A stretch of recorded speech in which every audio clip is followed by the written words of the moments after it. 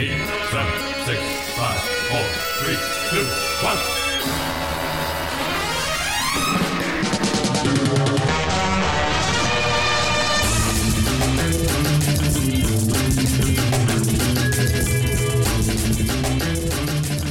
Hey, welcome back. It's Optimism Vaccine. I'm Steve, and joining me, I've got Jake, I've got Myros, and I've got Jack Eason, who needs to account for his homeland because apparently Ireland has a higher rate of COVID than the U.S. What the hell's going on, man?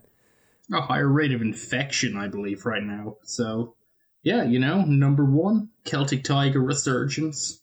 Everything, it's all about being number one in every category. That's what winners want to do, Steve. In rugby and in infectious disease, you guys are the best of the best. The only two places where it counts. I can't think of anything else I'd want to be number one in. Just the Tiger playing on every single PA in the country as we all just hack our lungs up. I think Van Morrison was going to write a song about Ireland. He's going to call it Rave on Coronavirus. Rave on thy holy disease. Wait, who did he collaborate with on his anti-COVID song again? Fuck, who was that? I was it just Eric saying, Clapton? I don't remember. I think it was Clapton. Could have been Clapton. I think it was Clapton. Yeah, it's Clapton. Which it's like, yeah, from the guy that brought you screaming the N-word on stage in 1977 comes COVID Isn't Real, the song. Oh boy, yeah, that's a good clip. Go Google that one. That's fun. You can play that one for your parents. Hey guys, we've been watching a lot of porn lately, haven't we? Maybe, sort of. Has anything we've watched really been pornography in the traditional sense? I feel like we've been watching porn, but without the just even vague sense of entertainment that would normally accompany that. This is like the porn watching of an addict who's just like got nothing else to do, and it's just empty gesture at this point. Yeah, this has been an odd one because I don't know, like some of this stuff probably isn't porn. It's just takes on the facade of pornography, but I don't think anything we've watched has been particularly erotic or I don't even sexual in a lot of ways. Well, I mean, I didn't join you guys for episode 1, but I could safely say that this slate includes 2 of the least erotic films I've ever seen in my life. Have you seen Final Flesh? Yeah. I've seen it, certainly. Steve, its Final Flesh is more erotic than 2 of these films. Okay, well, I don't know what just happened. Myros, cut that out. This is great content. Me just dead silent for fucking who knows how long. He just came in his pants thinking about fucking Liberty. Well, now we have to leave this in. Yeah. Steve, are you trying to record one-handed again? Yeah, you can't use the sound mixer with one hand, buddy. Oh, man. It's caked on. Anyway, I was thinking, one thing we haven't watched yet is we haven't watched a single movie where puppets fuck. So, I figured we'd watch Let My Puppets Come, right? I was about to ask you for your favorite brand of feminine hygiene spray. Oh, I always use new Sweetfish. Why Sweetfish, Miss Coos? Well, us models, under the hot lights and all, our cunts can get pretty skunky. And if it isn't fresh, I'm out of business. Isn't that sweet, you little moneymaker, you? Use new Sweetfish every day. Keep that skunky cunt away. Myros, which Muppet would you rather get domed from, Dr. Teeth or Rolf? I mean, probably Rolf, right? Yeah. What with the teeth and what? Dr. Teeth implies a world of pain. Yeah. Yeah, it's right in the but name. On the other hand, Myros would be fucking a dog. So I mean, at least Dr. Teeth, like, I mean, he's got a whole band, and they're all like pseudo-human Muppets, right? Because you got your animal Muppets and you've got your non-animal Muppets. Is Animal a pseudo-human Muppet? Yeah, what's Animal? I think so. He's like a caveman. He's humanoid. He's humanoid. It's not like he's not like Sam the Eagle or Rizzo the Rat, or Rolf the Dog. Big Bird. Come on. These are all different things. Yeah, Jack's right. He's just a drummer. Anyways, so this is entirely Jack's fault, okay? This, This I do not accept that. So Vinegar Syndrome was having their like Black Friday sale, and Jack was just like, "Hey, has anybody seen this? There's only a few copies left of the special edition." And he's like, I think I'm gonna get it." And then I said, "Oh, well, if you're gonna get it, I guess I'll get it." And then Jake was like, "Well, I guess I'll get it too." And I was like, "Well, I guess we're doing a sexy puppet podcast, and here we are." So Jack, what do you have to say for yourself? If I'd known then what I know now, I probably would have still done the same thing, because wired that way. I don't know why. This is man, like, just saying this is like puppet porn just doesn't even capture how just this movie isn't funny. It's not sexy. It's a really weird artifact of the 1970s. Made, of course, by God, what's his first name? Damiano, Gerard Damiano. Have I got that right or something? But the guy who made Gerard Damiano. Yeah, and so so best known for Deep Throat, and he did Devil and Miss Jones as well. Like, he was the like A-grade pornographer of the era. So I guess he could do whatever he wanted, and he decided this was a valid expression. And I guess it's supposed to be a comedy, and it's supposed to be a critique of the porn industry, or a satire send-up of the porn industry, like it's a porno, but, cuts out all the things a porno would normally have. It just feels like a really dated, insane TV special. It's musical, too. Do we mention their songs? There's a lot of songs. Many songs. It's based on a musical. Yeah, it's based on an actual musical. So... the guy who directed Deep Throat said, "Wow, this is great. I love off-Broadway productions. Why don't I turn this into a movie?" And then Let My Puppets Come was born. Yeah, I do wonder, like, what's it? Because I never seen Avenue Q, and I thought Avenue Q was like the porny puppet thing, but obviously that was like 20 or 30 years off the pace, because this thing existed. Yeah, this has rewritten my timeline. I mean, I thought like Meet the Feebles and Avenue Q were like, the origins of regular pervy puppet stuff, but this is like way before that, and worse than both of them probably. Yeah. Well, it's telling too that probably for 15 years no one did anything like this, because they were like, okay, we're good for a while. Yeah, I don't know. It's kind of a head scratcher, because Let My Puppets Come, it thinks it's funny. It isn't. I think sometimes it actually thinks it's erotic in a way, and I don't know if it's really that or anything. It might think it's satire, but it's definitely not. It's definitely pitching for satire, definitely. It wants to be a lot of things. It thinks it's a lot of things. It's like, when you see a little kid and he's like, "I want to be a fireman and an astronaut." It's like, well, you know what? You got a limp and you wear Coke bottle glasses. I don't think they're going to let you into either of those professions. So, and that's kind of where we're at here with Let My Puppets Come. There's not a lot going on in the positive category. Even just the opening credits are exhausting, because the opening. Oh, you mean the high point of the movie? Yeah. Effectively, I was about to say, like, it's kind of bright and animated, and it's got this catchy song playing over, and it's sort of like, okay, fun. It's like, and it really feels like kind of an intro to a kind of variety TV show. But it's got all the credits and introduces all the puppets you are going to meet, and every single one of them has just an absolute like D-grade sex pun name. And by the end of it, you're just like, oh god, this is just terrible. And that's when they break into song. And then immediately from that, move straight into puppet bestiality. And it's kind of like... It really is a thrill a minute, because that opening song, it's like shitty Frank Sinatra. And then, they introduce all the puppets by name, but not like the names of the people that are actually like doing the puppetry, but the sexy names of the puppets. So it's just like...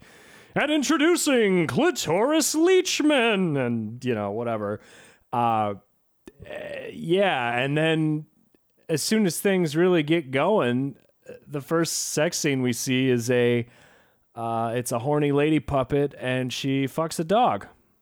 So really, that's kind of the pace car here. If this was a NASCAR race in film form, in the movie's defense, at least it's a talking dog. So at least that makes it feel like a Rolf. Bit more, oh, okay. Yeah, it would be worse if the dog didn't talk. I feel like I'd agree. It would be better if the whole movie didn't talk and just kind of shuffled on out the door. But that wasn't. Well, and you know, like, you probably shouldn't have sex with a dog, but at the same time, he was pretty convincing because, you know, she's like, oh no, there's no one to bang me. And he was just like, well, I can bang you. I'm a dog and I'm ready to bang. And, you know, and then she had to be convinced. It took him like all of 15 seconds of talking to her before we were gifted the visual of a little puppeteer red rocket entering into a puppet vagina. God damn it. What we all love to see. God in heaven. Yeah, there you go. That's sets a tone. This is the worst. This is the worst thing we've ever watched for anything ever. All right. Well, here's a phrase I don't want to say. In defense of Let My Puppets Come. You can't. I mean, there's no way. There's no way. You could maybe defend the opening song. I disagree. That fucking sucks too. I kept waiting for something to happen. Like, I really thought it was going to go somewhere for the longest time, and then it just kept not going anywhere. It's worth making. I mean, it does have a plot. I mean, and it's, I think, Loosely. in part of its satirical bent. It's like, yeah, it's this creative advertising agency in Manhattan.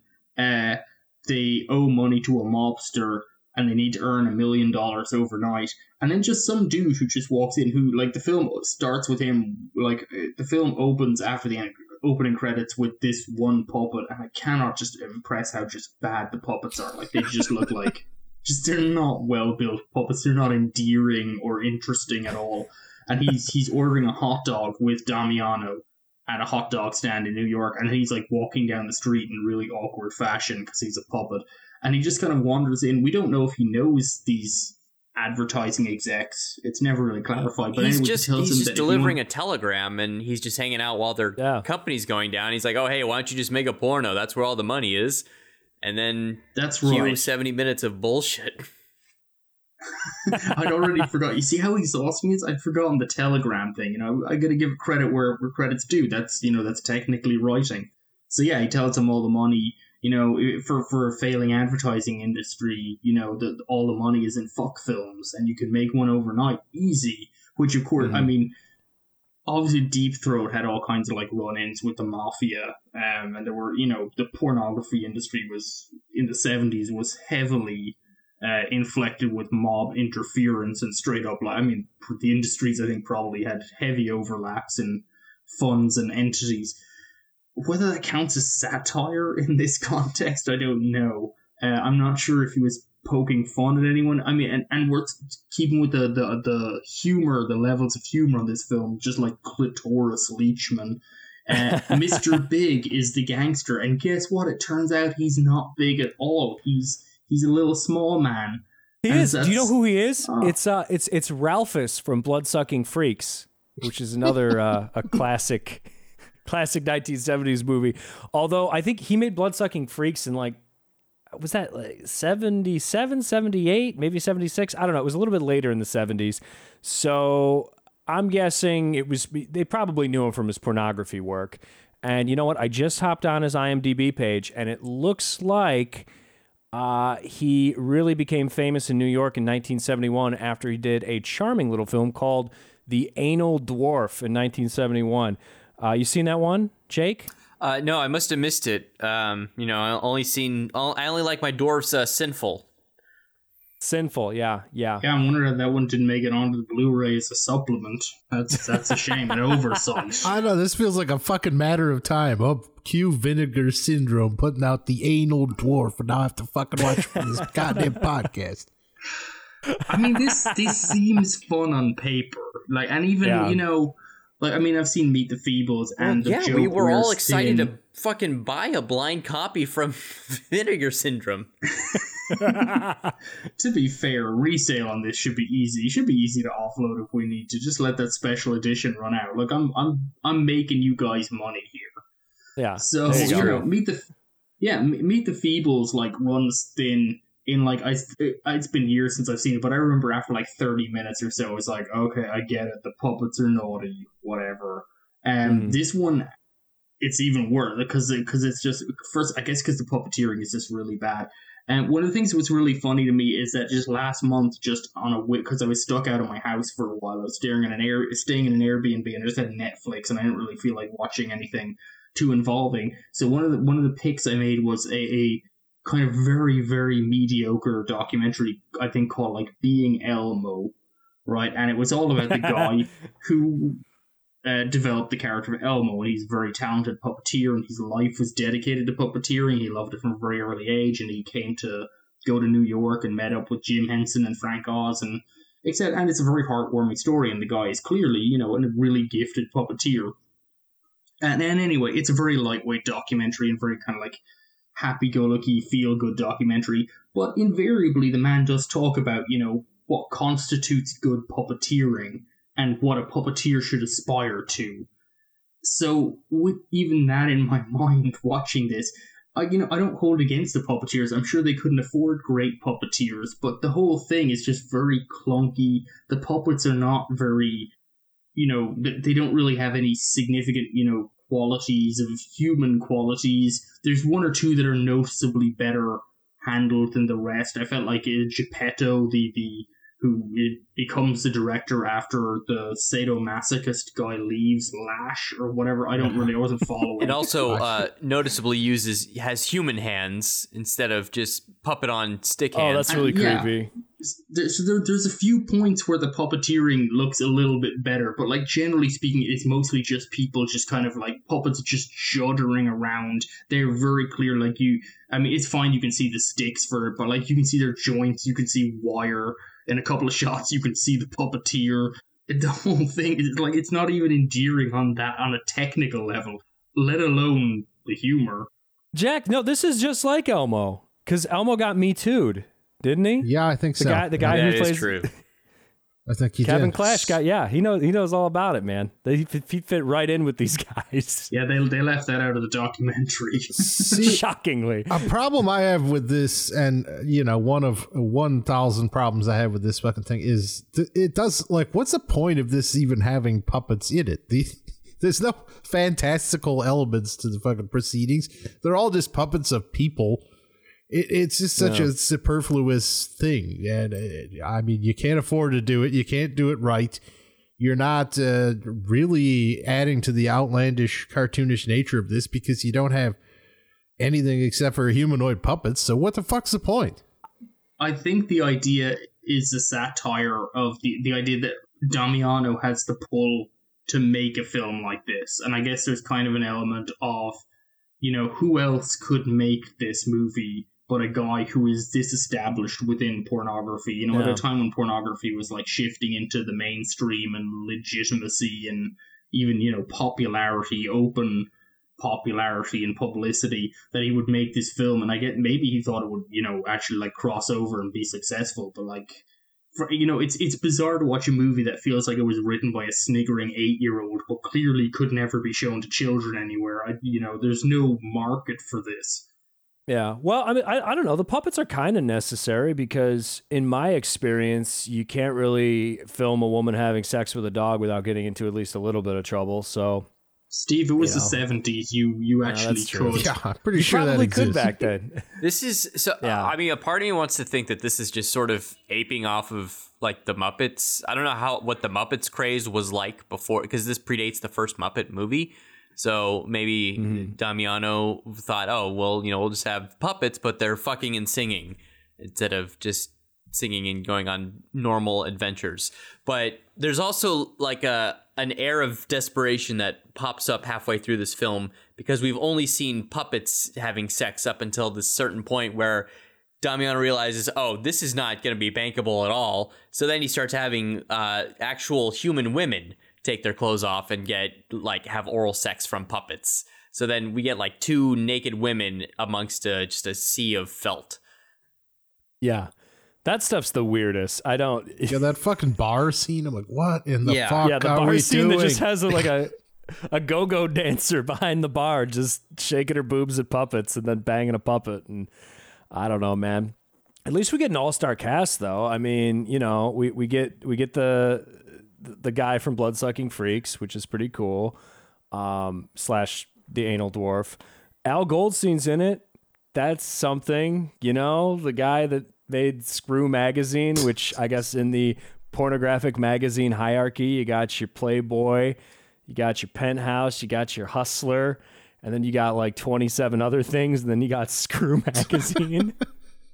The whole thing, I mean, the only real value I can just kind of take from this is, yeah, it's kind of like things like Al Goldstein's presence. It's this kind of weird cultural snapshot, and it's a kind of like, we talk about, you can talk about how wild 42nd Street was, and how wild grindhouse theaters were, and the weird film programming, and the collapse of the production code, and the splintering of the studios and the film industry in America that wound around to, new modes of production, trying out new voices, pornography, going semi-mainstream, things like that.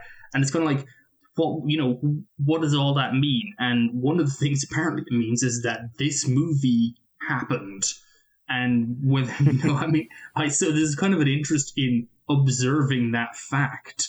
But it is certainly, I think it's really funny.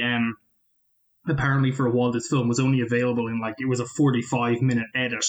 And then Vinegar Syndrome proudly on the back announced that for the first time in history or whatever on home video, you can watch the whole 75 minutes. And I was like, I could use the 30 minutes back, frankly, but so be it. I guess we understand now why pornography did not go mainstream if their foremost auteur was this fucking guy.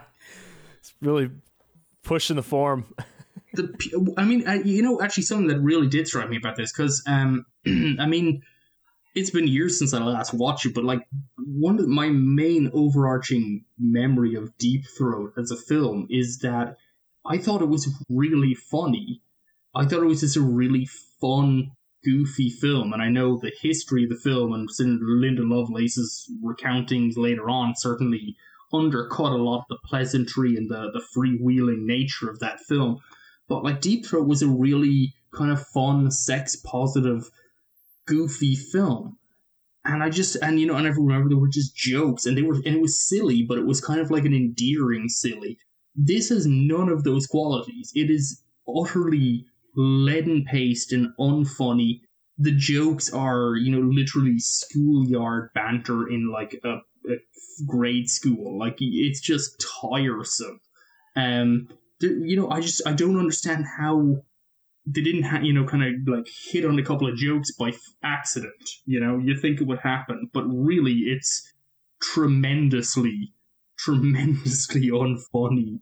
With such consistency, it just grinds you down. Yeah, it really is an exhausting movie.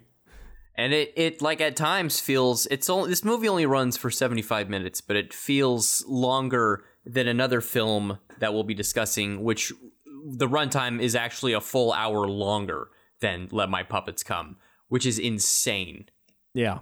And why is it called Let My Puppets Come? Adam, you brought this up as well. Is it a riff on the Bible verse? Yeah, it's gotta be, right? It's like a Charlton Heston thing, Let My People Go. But that's what I asked before I watched it. I'm like, does this have some Ten Commandments bent? Is it playing off of that in a perverse way? It's no, not at all.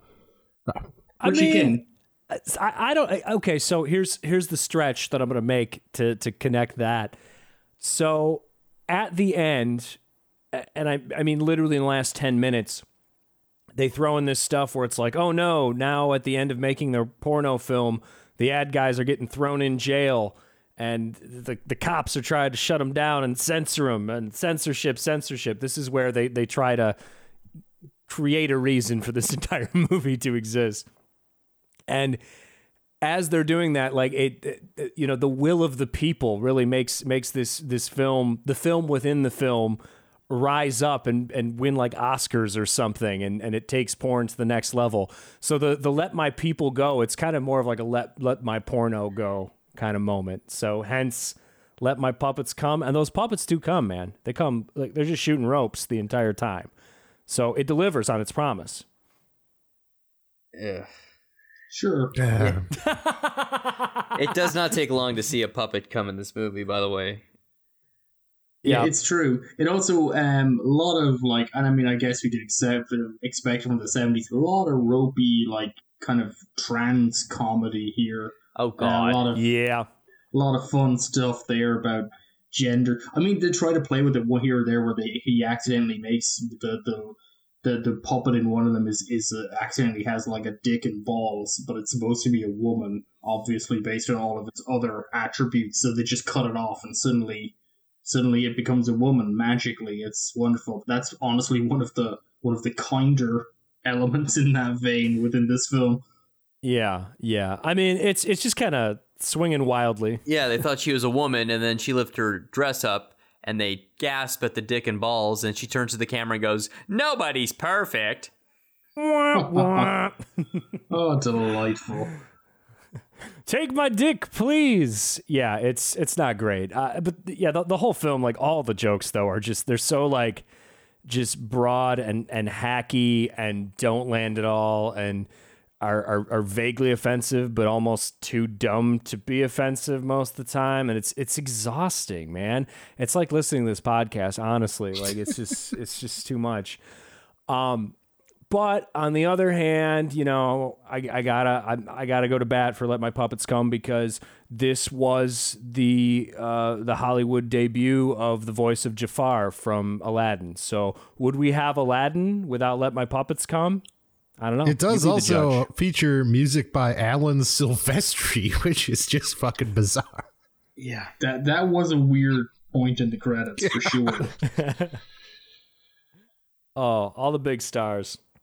Well, you know, Jake mentioned earlier that we watched another movie that I wasn't too keen on, and it's like a whole hour longer than this, but somehow it feels a lot shorter, which is weird because it's about 98% just sex or sex stuff.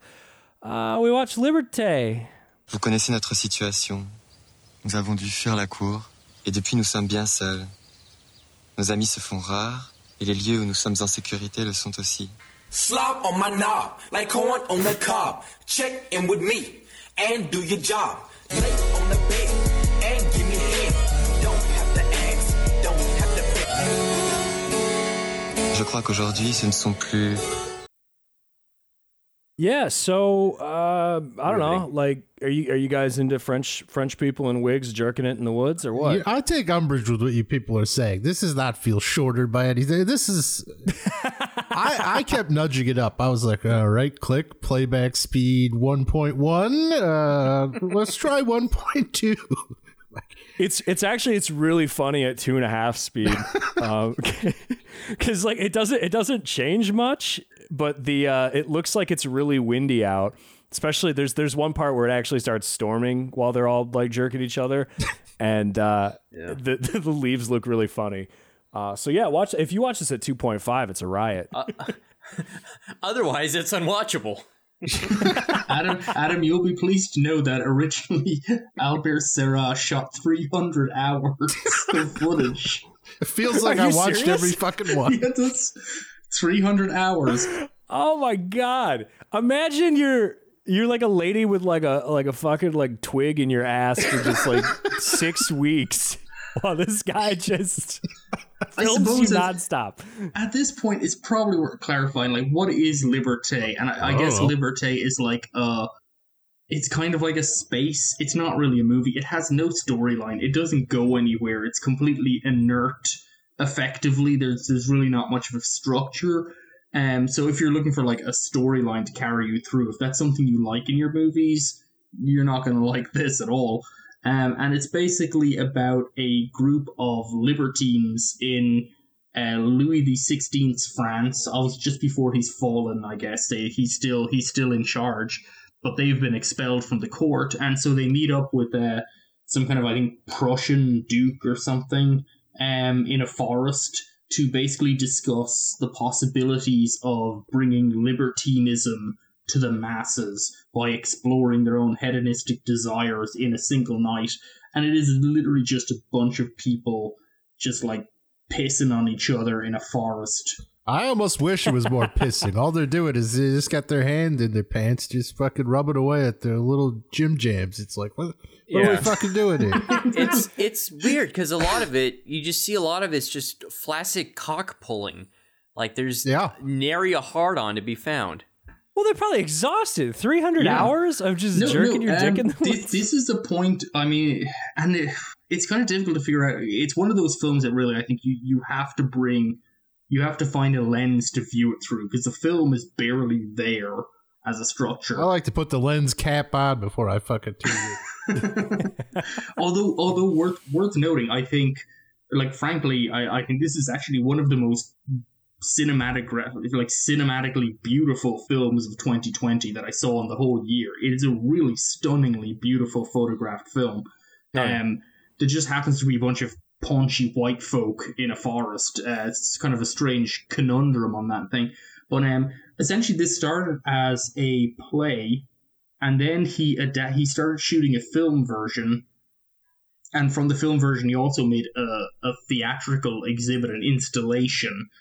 So, like, all of these things consider or kind of prompt that Albert Serra is not interested in he's not interested in making a movie where its goals are apparent. It's very much like kind of it feels like an experiment, an idea to kind of push certain elements to the fore, or bring certain elements to the fore and push other elements to the back, and just see what kind of a film he ends up with. And he talks about his making of the film. He basically had 3 cameras running constantly, and he shot for 3 weeks in a forest between about 7 p.m. to 4 a.m. With a single light. He had one major key light up above. He had like I think it was like some kind of a balloon with like a halogen lamp that just shone down, and he stuck a couple of other like lights everywhere else, and then literally just ran the 3 cameras constantly.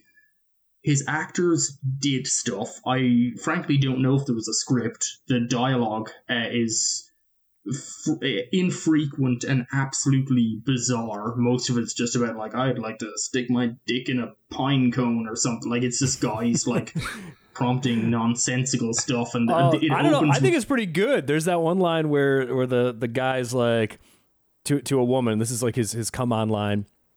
He's like, so I wanna take a bull and I wanna stick my dick in his nostril hole, and then I'm gonna pull the boogers out with my wiener. And then he's like, "What are you gonna do, baby?" And she's like, "I will hold his turgid bull member in my hand and high five you." Like, and then he's just like, huh, "No imagination." Well, lest we forget the best line in the film: "Open the gates of hell." Right before a guy. Oh my God, I love that. Starts. I was thinking about, okay, so we redo the theme song for the podcast, right? And you know how, like, on the Mark Maron podcast, he does the "lock the gates" line or whatever. We do ours is just "open the gates," and it's just that the ass eat. What do you think? Problem is, it's going to be in French. Yeah, oh, that's true. Yeah, that's true. Always going to problem. Could we subtitle a podcast? What really is optimism vaccine when you boil it down to its essence? And I think it's like pretentiously eating ass. So I think it fits. There you have it. So going back to the structure of it. So basically what he did was he ran 3 cameras and he just had his actors do stuff.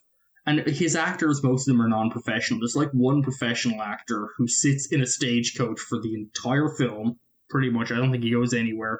And then everyone else were like art, like painters or set people. He just got other people in to do stuff. Like, most of them aren't professional actors. And I think part of it was just seeing what they would end up doing within this like framework of the film. And then he, by his own admission, took these 300 hours of footage he shot over 3 weeks. And then he basically edited around the interesting parts. Or around the structured parts. His idea at all times was to maintain an obliqueness, to dissipate focus, to ensure that no clear construction of everyone's relationships to each other or narrative emerged, to make sure that the whole thing was kind of just like the kind of an unknowable, ephemeral space. And that's the film. And, and there's a lot of directions you can go in analyzing this film in terms of people's relationships to each other, questions of consent between the director and the actor, pornography, is this pornography, etc. But I mean, I think for anyone who might be interested in the film, you have to understand this film was constructed quite antagonistically. This is like the absolute complete opposite to everything Alfred Hitchcock declared cinema to be for him. You know, this is like the just inverse negative image of that, and it is just people milling around, mostly soft, because I guess they frankly probably are all tuckered out, and then every so often just, there's some little bit that comes out where, like, some guy, just some old dude sits in a wheelbarrow and, like, someone just pees on him. And apparently that took, like, they had to get, like, 12 different people to pee on him just to get the shot, which meant that it was just, a day at the office, hard day, come home, put up your coat, your wife asks you what you were up to. Just... Why you smell like piss? What was the deal with that guy's arm? Like 3/4 of the way through the movie, all of a sudden his arm was lopped off, and they were like jabbing it with a fork, and then it seemed like his arm was fine the rest of the movie. I'm like, what the hell's even happening? He was like this disfigured guy who they kind of, because he's in a wheelbarrow in like the very first scene of the movie, and he looks like visibly disfigured, if, like, I don't know, from a fire. You're talking about the pig guy? Yeah. Pig man. Weird pig guy. He's got a bloody stump that they're playing with and picking at the end. It's just, I mean, not only is this like just no fun to watch, but like just it's actively repulsive to see everything. I'm guessing they lopped his arm off at some point in the movie, and it was deemed far too cinematic, and so it had to go. Wow. What's going on with this fork? But it looks like it's a healed stump, though, and they're just making it bloody to, I don't know, fuck it, I guess. Unhealing it. I can't, Picking that stump scab. Picking that stump, yeah. So many, like, people in the cast who I don't even know if they ever knew they were on camera or what. There's like that fat guy who's just, he does nothing in the movie except stand in the woods.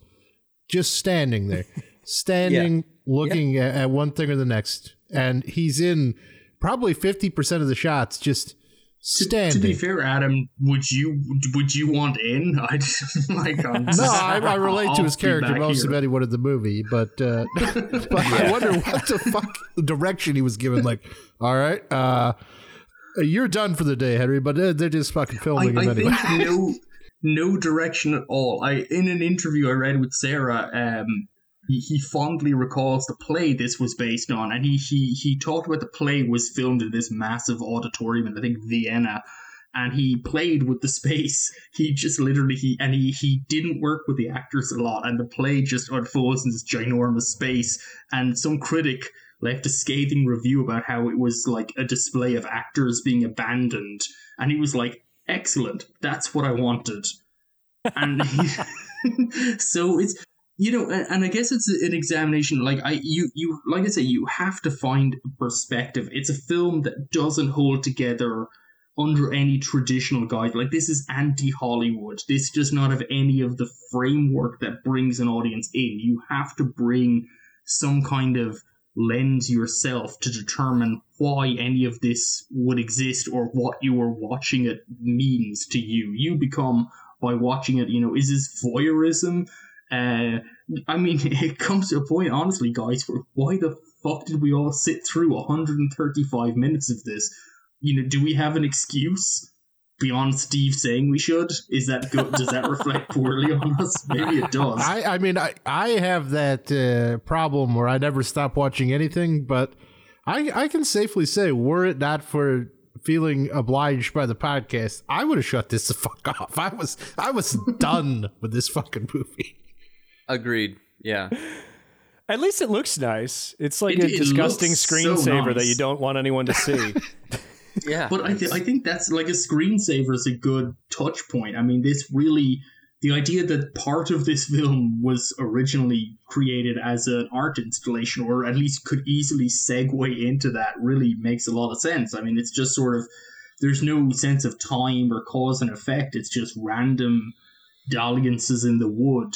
And yeah, I don't exactly know what I would draw from this, because I mean, I'm trying to find the positives in it, because it's such a curiously antagonistic film. Like, frankly, when people talk about like Godard being difficult, this to me is far more difficult than anything I've seen from Godard. This is frankly, just a real kind of like, so you're still here, well, let's make sure we can fix that. And it's kind of like, you know, as you watch it and you move through it, it's I guess I'm losing my train of thought, but I guess the idea is basically that there are facets of it that are interesting and everything, but like my main problem with this film is that, frankly, more than any other film we've watched, this is a film that should have actually just been a porno. None of my visions of this film and its ideas of exploring sexuality, and it's I think it's kind of maybe surreptitiously, but it's a non-judgmental film. It's a film about, you know, exploring these elements, and it's not like any of these people are portrayed as awful freaks within the context of all of them are this. So, you know, who are we to say any of them are right or wrong or whatever? But, you know, it's like if it's a movie about the joy of sex, no one seems to be enjoying it. And it's an incredibly grueling kind of experience. And also another thing I would just add at the end of this, because I'm generally pretty suspicious of, you know, accounts of like representation in cinema. I think, you know, the kind of ID politics thing that's kind of crept into movies, the Netflix algorithm machine, has really cheapened the idea of movies being that if a movie stars a woman or a black person or any kind of, you know, and not a white guy, that you know, makes the movie more, you know, or makes it about something more. You know, there's been, I think, a significant problem with that of recent, because a lot of movies just seem like they just could be, you just stick anyone in the role and it doesn't make a difference. So I'm suspicious of representation, but at the same time, I'm also suspicious of this film where, frankly, all of the dudes are like 40-something and paunchy. Like, honestly, 40 is like the starting age. It goes all the way up. And they're all just like just white sacks of flesh. And then the like 3 women in the movie are all like in pretty good shape and, you know, kind of like all conventionally attractive. Yeah, and it is curious to me that in this movie about debauchery, etc., that like, fucking a fat chick is still just beyond the pale. They can't. Oh, no. They could never.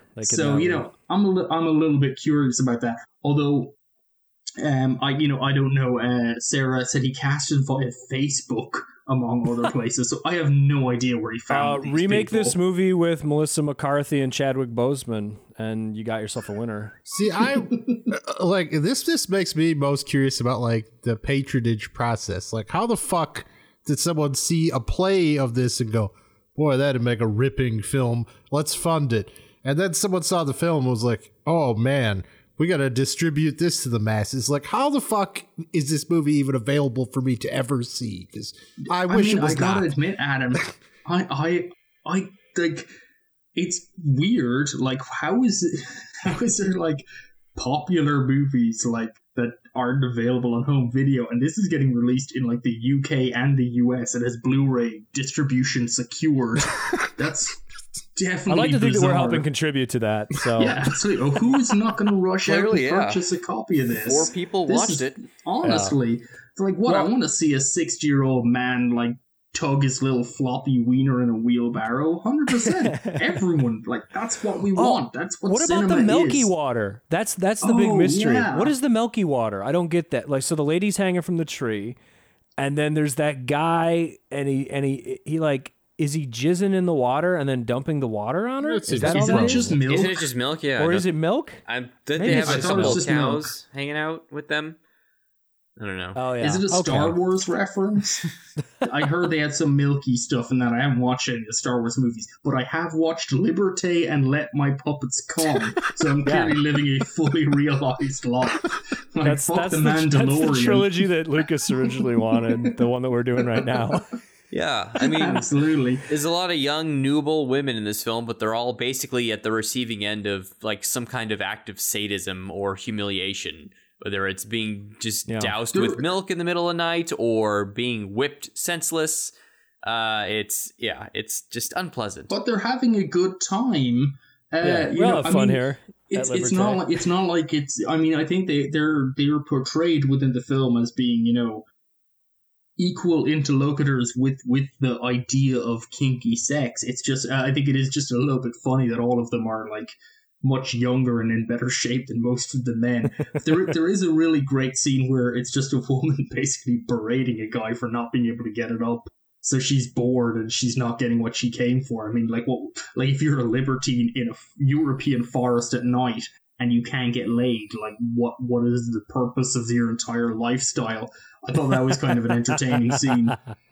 Yeah, I guess it's not. I don't know. The sexual politics of this are strange and muddied because all the men are just constantly yammering about rubbing shit on women and pissing in their assholes and storming a convent and kidnapping nuns. But the women are equally abusive in many ways. So I don't know exactly what it's trying to say. Again, this movie must just be too smart for me because I got fucking nothing out of it, I gotta say. The only thing that I think is interesting, because my takeaway from the film, like I said before, is that frankly, I just feel like any angle I can think of to approach it, an actual like traditional pornographic film would be at least as successful, I figure. Sure. But I did see that Sarah at one point said that he felt if he had cast actual porn actors, they're too attuned to the camera and their own bodies that there wouldn't have been the vulnerability there, and that's why he didn't do that, possibly, or why at least why it unfolds in a more, I guess, unprofessional way or unprepared way, that he specifically from his actors brought people who would not be able to, that I guess a traditional porn actor would understand better what they're meant to do in this situation and would become something different, which I think is true. Whether it's better or not is up to, honestly, your own discretion. And you'd have to watch the movie to decide. And I'm not sure we're driving too many people in that direction. But I mean, no, you have to really be going for something to watch this movie. I feel like if you're studying film theory, great. If you're not, it's probably not going to be for you, because I'm not even saying derisively that I think this movie's too smart for me, because I do hold derision toward this film, but I also do believe that Sarah is doing something here, and it's just, I don't get it. I'm a dum-dum. I don't understand it. This movie means nothing to me. I think the best case scenario, I mean, is to look at it like, and it's almost, I think this is better than Let My Puppets Come, because at least it's the film that prompts me Thank to you. think. Someone had to say it. That's it. They should put that when Grasshopper or Cinema Guild release this in the US. That should be the tagline. Better than Let My Puppets Come. 1 star better than Let My Puppets Come. But like, I guess I'm glad these films are out there. Just the idea of being able to just shrug off everything that people would tell you, like all those books that have been written about how to write a screenplay.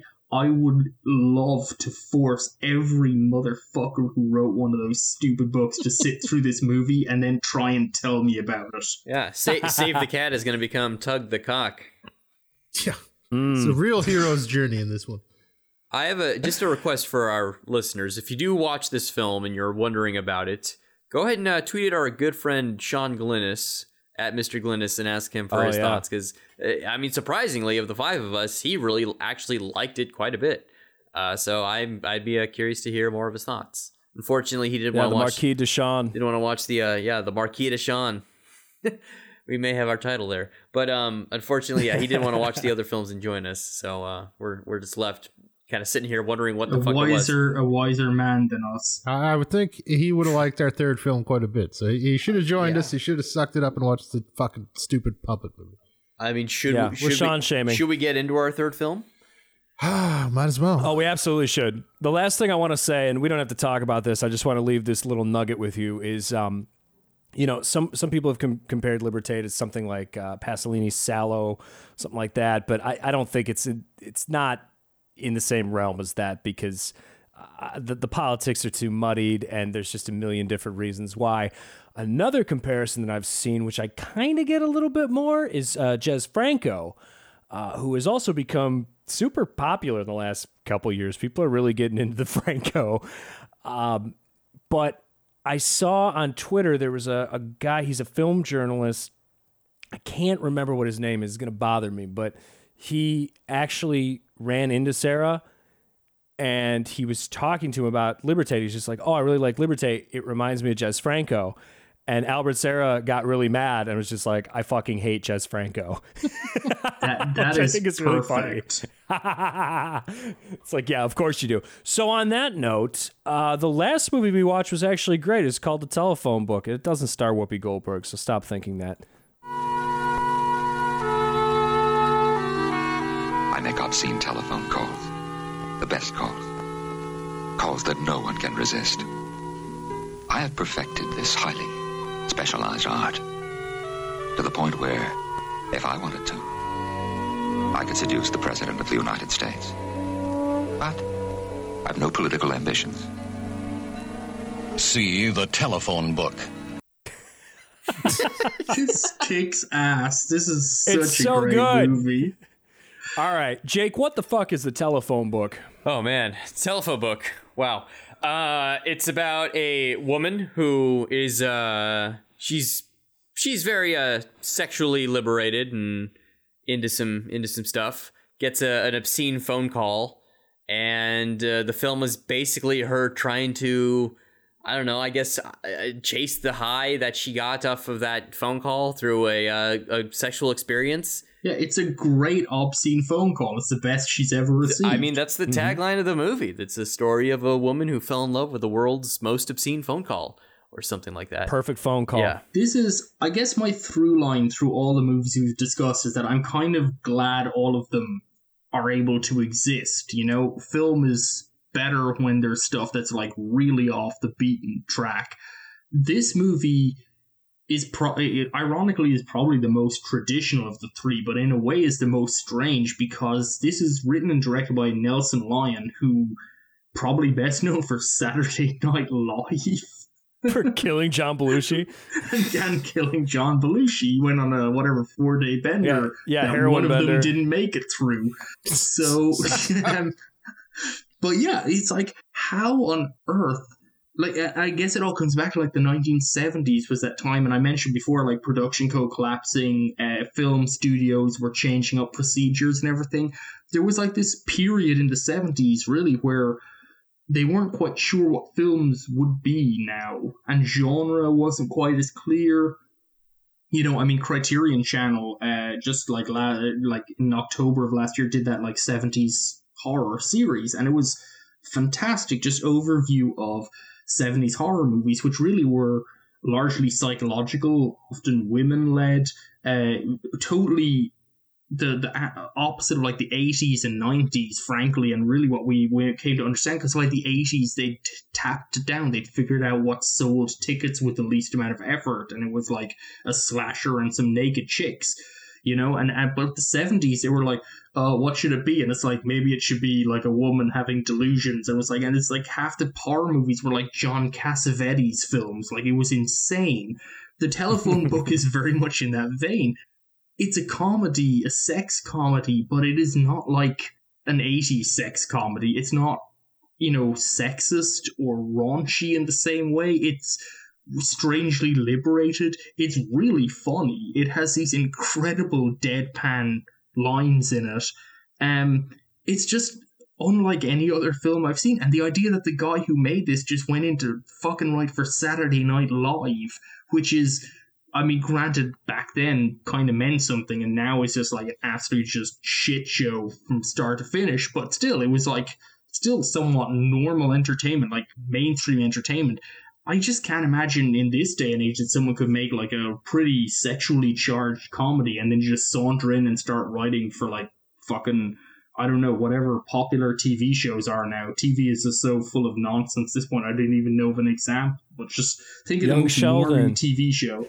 Yeah, that's it. Yeah, someone could just make a movie about like a sex caller and then just show up to Young Sheldon the next day and write like if the director of Final lines. Flesh wrote for Young Sheldon, that would be good. That's my dream, actually. Yeah, no, this movie is, frankly, you know, I can pretty much say you haven't seen a film like this before.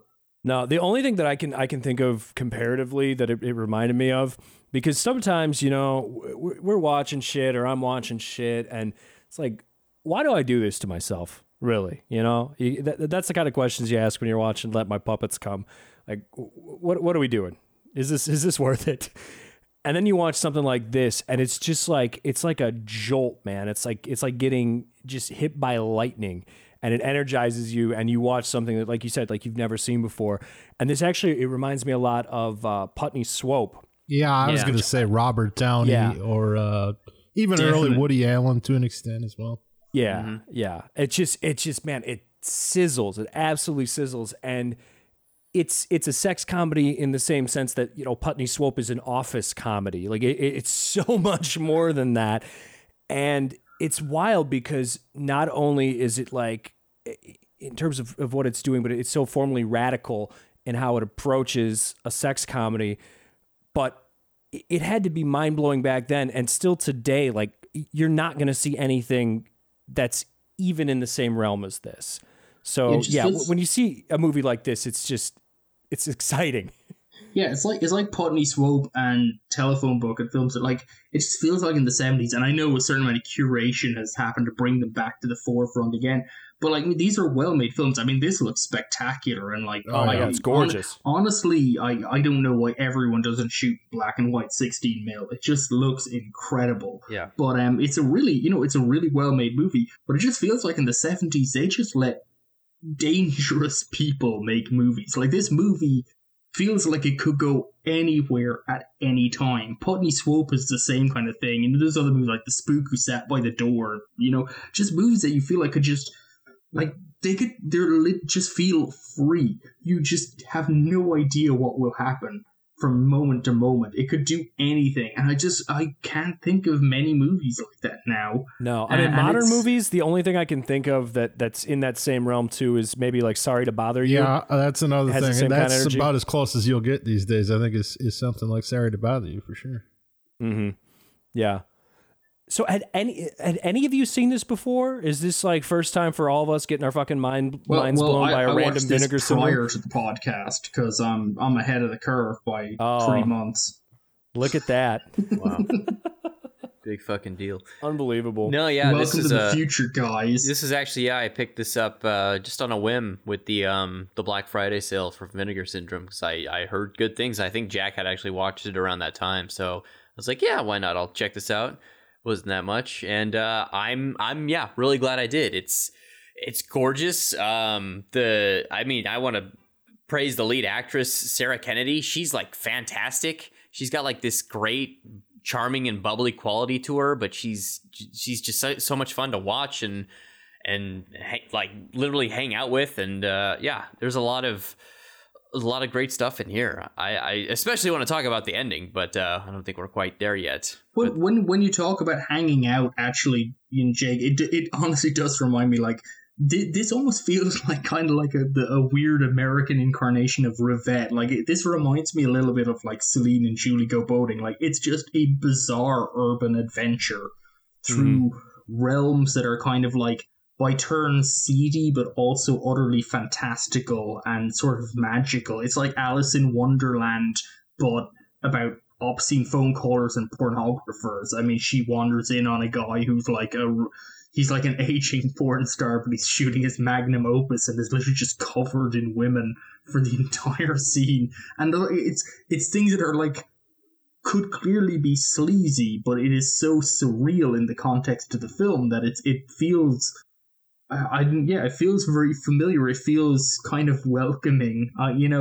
It's strange. There's also, like, how do you make a wholesome porno? This is about as close you're gonna get to that.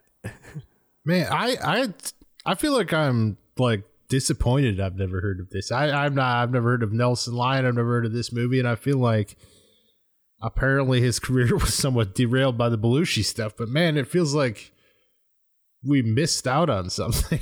Like, this movie is special. I can't even oversell it.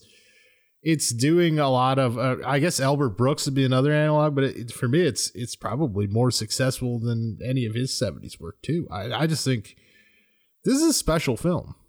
Yeah, no, definitely. I agree. This is, just a bizarre little erotic piece of gold. I mean, there's like the I don't know what happened with Erotic gold printed on the box, baby. Did we mention there's animation? Well, we'll get to that in a second, but I also wanted to talk about the scene where she's talking to the guy at the diner, and there's like some great masturbation imagery where he's like paying her to tell the story of the last time she got off, and like he's, you know, fiddling with, he's got like one of those change dispensers wrapped around his belt, and he's like just constantly fiddling and playing with it and dispensing coins out onto the table. And but like him trying to get her to tell the story is really funny, because he's like asking her like, so what do you do in bed? And she says, well, I sleep. And then he says, okay, well, what do you do when you wake up? And she says, I get out of bed. And then like he finally has to yell, when was the last time you fucked? And the whole diner hears him, but record scratch. Yeah. which is a funny thing you mentioned that scene, because that is almost a flip side to, in the early 80s, Bette Gordon would make a great film, Variety, which is about a woman working in a porno theater, and it's a much more, I guess, it's not a more film, it's a more obviously feminist film, I guess, than this. But the flip side of that is this woman who becomes so embroiled and interested in pornography that she starts recounting pornographic tales in incredibly explicit detail at length to her like boyfriend, and it's the least erotic thing in the world. Like, and the guy's just sitting there blank face. It's a really like funny element in that film as well. But this idea of, you know, that when we start to encompass her sexual wants or her sexual fantasy and discuss it at length, it becomes much less fantastical. So there's this kind of weird push and pull between those two films, and I think actually, as I think about it, The Telephone Book and Variety would be an interesting double bill, and truly a tribute to like a New York that no longer exists. Sadly, maybe not sadly, I don't know. It's very easy to glamorize 42nd Street, but then you hear about all the people who got stabbed there, so, you know, yin and the yang. Yeah, this is a great movie, and I don't know, it has that same kind of manic energy that we got in Let My Puppets Come, but it's just everything is done masterfully. Where Let My Puppets Come is just, it's, you know, silly string jizz dribbling out of a felt cock. Yeah, the craft here is just so different. It's on another level. It's I suppose it's similarly vignette driven, but man, he gets so much out of all these actors who are really nobodies. Like the various John Smiths are all fucking fantastic. The Analyst is great. Harpoon is great, and I'm sure we'll get into the man himself. These like confessional moments almost, where people sit down and look directly in the camera and start talking about their experiences making dirty phone calls, and they're actually hilarious. Unlike in Let My Puppets Come, where it's just like, hey, I got some, it's called mouth goggle for your mouth when you suck my cock. Yo. Like that's their idea of it. And here it's just like these little stories where this guy is talking about how, you know, he makes these phone calls, and then it escalates, and it just, I don't know. I don't want to get into too much, because like it just hunt this movie down, watch it, steal a copy of it, buy a copy of it, whatever you got to do. But the vignettes that break up the ending monologue that's going on are incredible. It's so good. I was just gonna say the obscene caller played, I think, with James Harder, who, as you say, he doesn't have an illustrious career. I think he's like 5 or 6 credits on the IMDb. He's like X-rated Adam West here. Like, there's that same weird deadpan sensibility, and it is hilarious. He has at some point, it's been, because I watched this movie a while back, I didn't get a chance to revisit it for this pod, but there's one point where he just recounts the story, I guess, of the dissolution of his family, and there's this one part where he mentions about how, like, his son threatens to kill him, and it's the funniest thing I have heard in a film in a long time. Like, it's an absolute laugh out loud moment. Yeah. And it's bizarre. Like, you don't, at no point in this film do you know what's coming next. You don't really get an edge on the comedy. Like, you can't head it off. You don't know what's happening. And it like it's been mentioned, I mean, really, I can't oversell it. It's just feels so fresh for a film from like 1973 or whatever, 1971, that it just feels absolutely vital. Like, this feels like if you were to put it out now, it would be cutting edge. Where did we go wrong? Well, because it's essentially about sex in modernity, and that is an evergreen, evolving topic these days. Oh, man. I mean, you don't have to sub in fucking Twitter to understand what's being said by this film, but it's fascinating and fucking hilarious, and it's just a really goddamn great movie. I did not see this coming. Oh, best line in the whole movie, and it nails kind of the whole film's thesis, and it's so perfect. But when the central character, when she goes to the like aging pornographer's house, and he's got like 97 women just like stacked on top of him, and she's like, "What's your movie about?" It's like, "The human condition." And she says, "Well, what's the human condition?" And he just goes, "Fucked up, unable to communicate." Yes, perfect. Tattoo that shit on my arm. Yeah, we mentioned briefly that there is animation. The ending of this movie is amazing. Like, it switches to color, and it's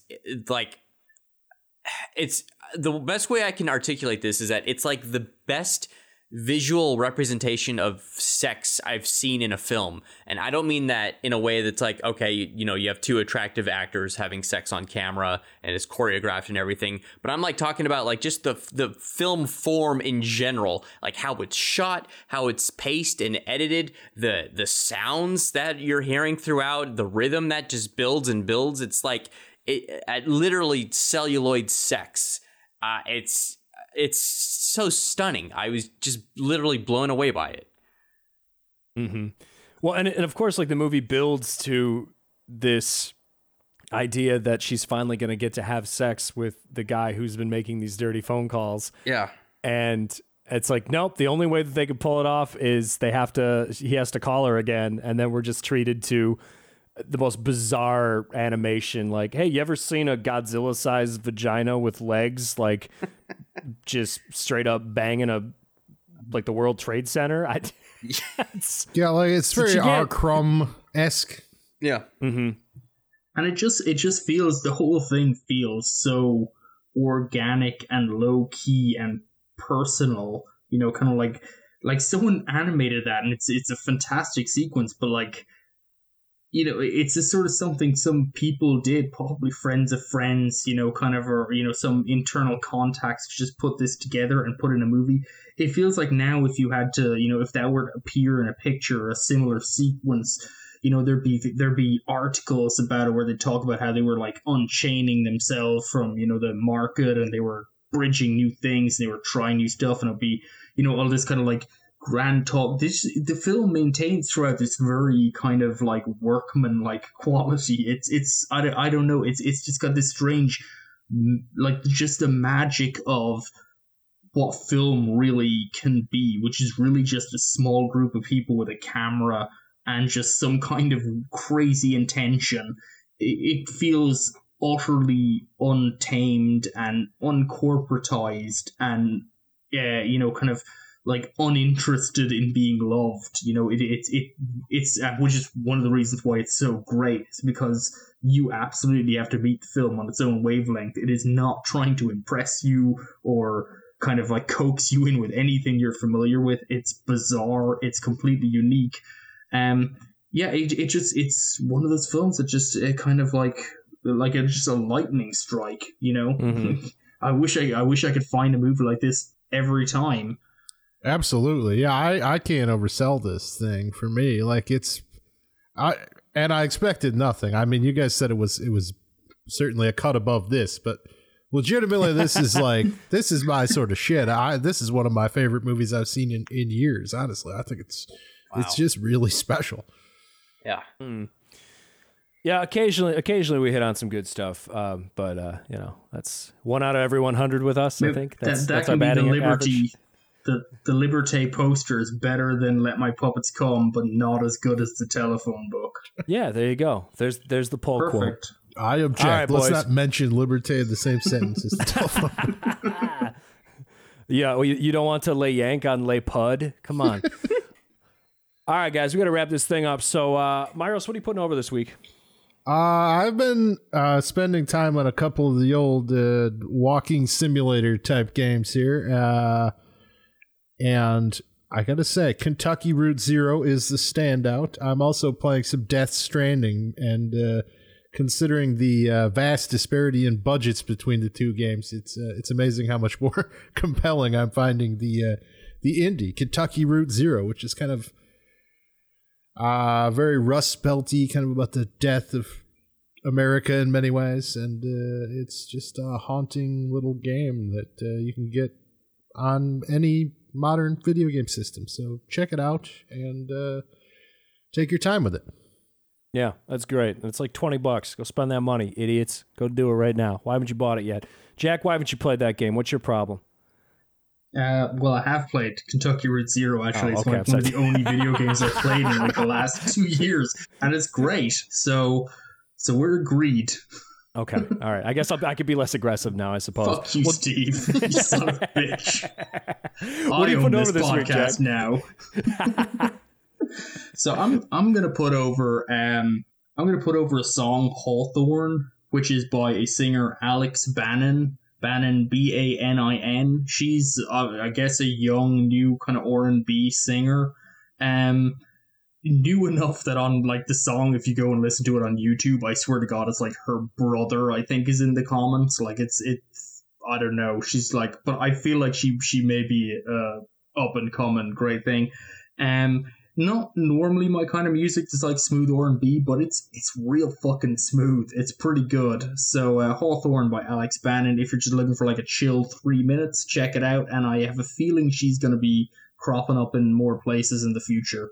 All right, Jake, what are you putting over this week? I'm going to put over a 1991 film called Stone Cold, starring football NFL star Brian Bosworth.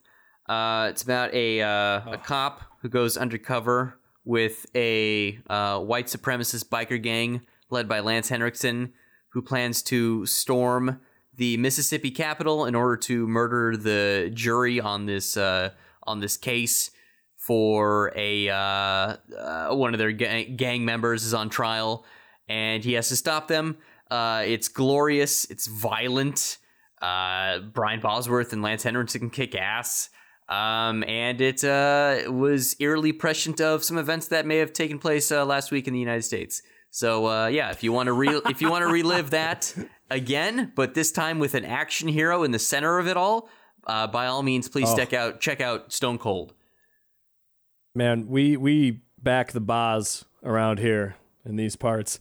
Yeah, man, when you told me about that movie, I was like, geez, it's like it was created in a lab specifically for me. It's the most Steve Cuff movie of all time. Here's from memory. He's got a pet monitor lizard, and he makes him breakfast. And what he does is he gets it, like, he cracks 2 eggs with the shells. He pops in some bananas. He pops in a couple Snickers bars. He dumps in some potato chips. He blends it all up, and then he pours it into his bowl for the lizard to eat. Beautiful. Breakfast of Champions. champions. Got the protein in there. What else you need?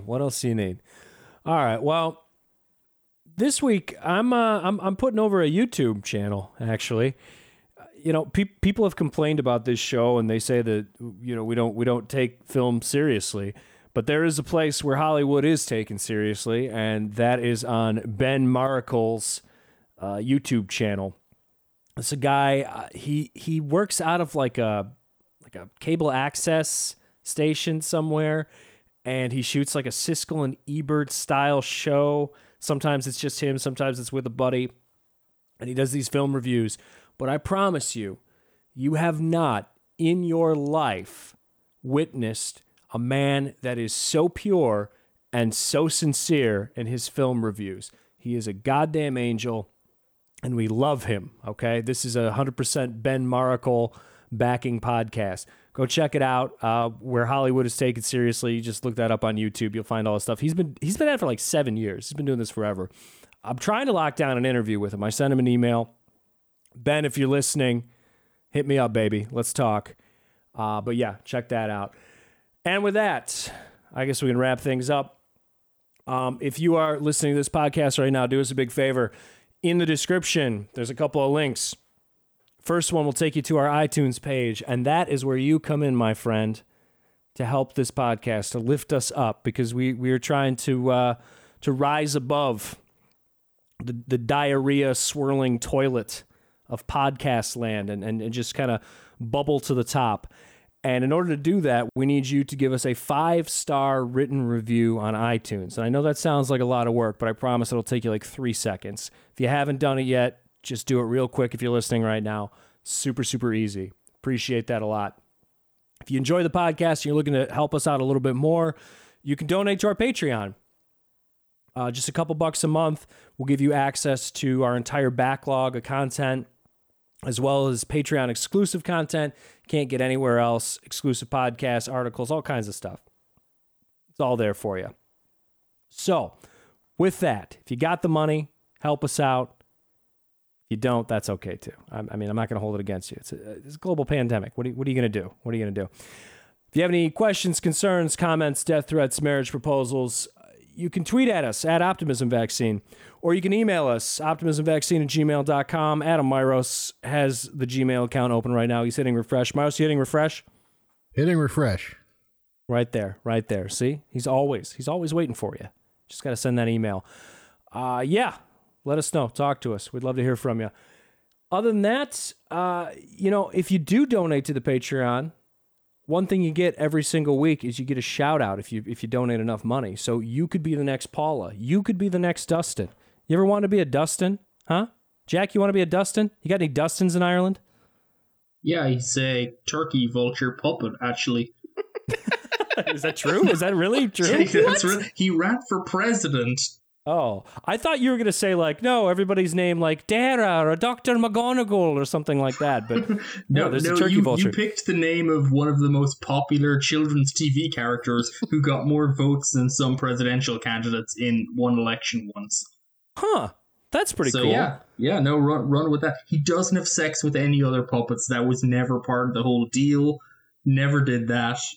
Wasn't there was a children's television show host? It was a UK thing, but it might have been in England, not Ireland. But it was this guy, and he wore like suspenders, and then it turned out like later, like 20 years after, when he was really old and he had retired, like he diddled all the kids on the show. You know what that Jimmy is? Savile? That's that guy. Oh, so yeah, the darkest tale of British entertainment. So here's a fun story. One of Susan's friends, who born and raised in England, and she lives in London. And years ago, before it was revealed that he was a diddler, she dressed up as that guy for Halloween, like just as a fun joke, like, haha, I'm dressed as a children's show host. It'd be like, like Jake dressing as the host of Blue's Clues or something. But then, like, literally the next year, it was revealed that he was a diddler. So she tried to like scrub all these pictures, and then one of her friends signed her up for a dating thing, like whatever British Tinder is, like what fucking tea time and biscuits, whatever they call it. And they put the picture of her dressed as the child molester guy as her profile picture. Are you sure it was a friend? Yeah. Because that Savile shit was pretty dark. That was like serious bad vibes.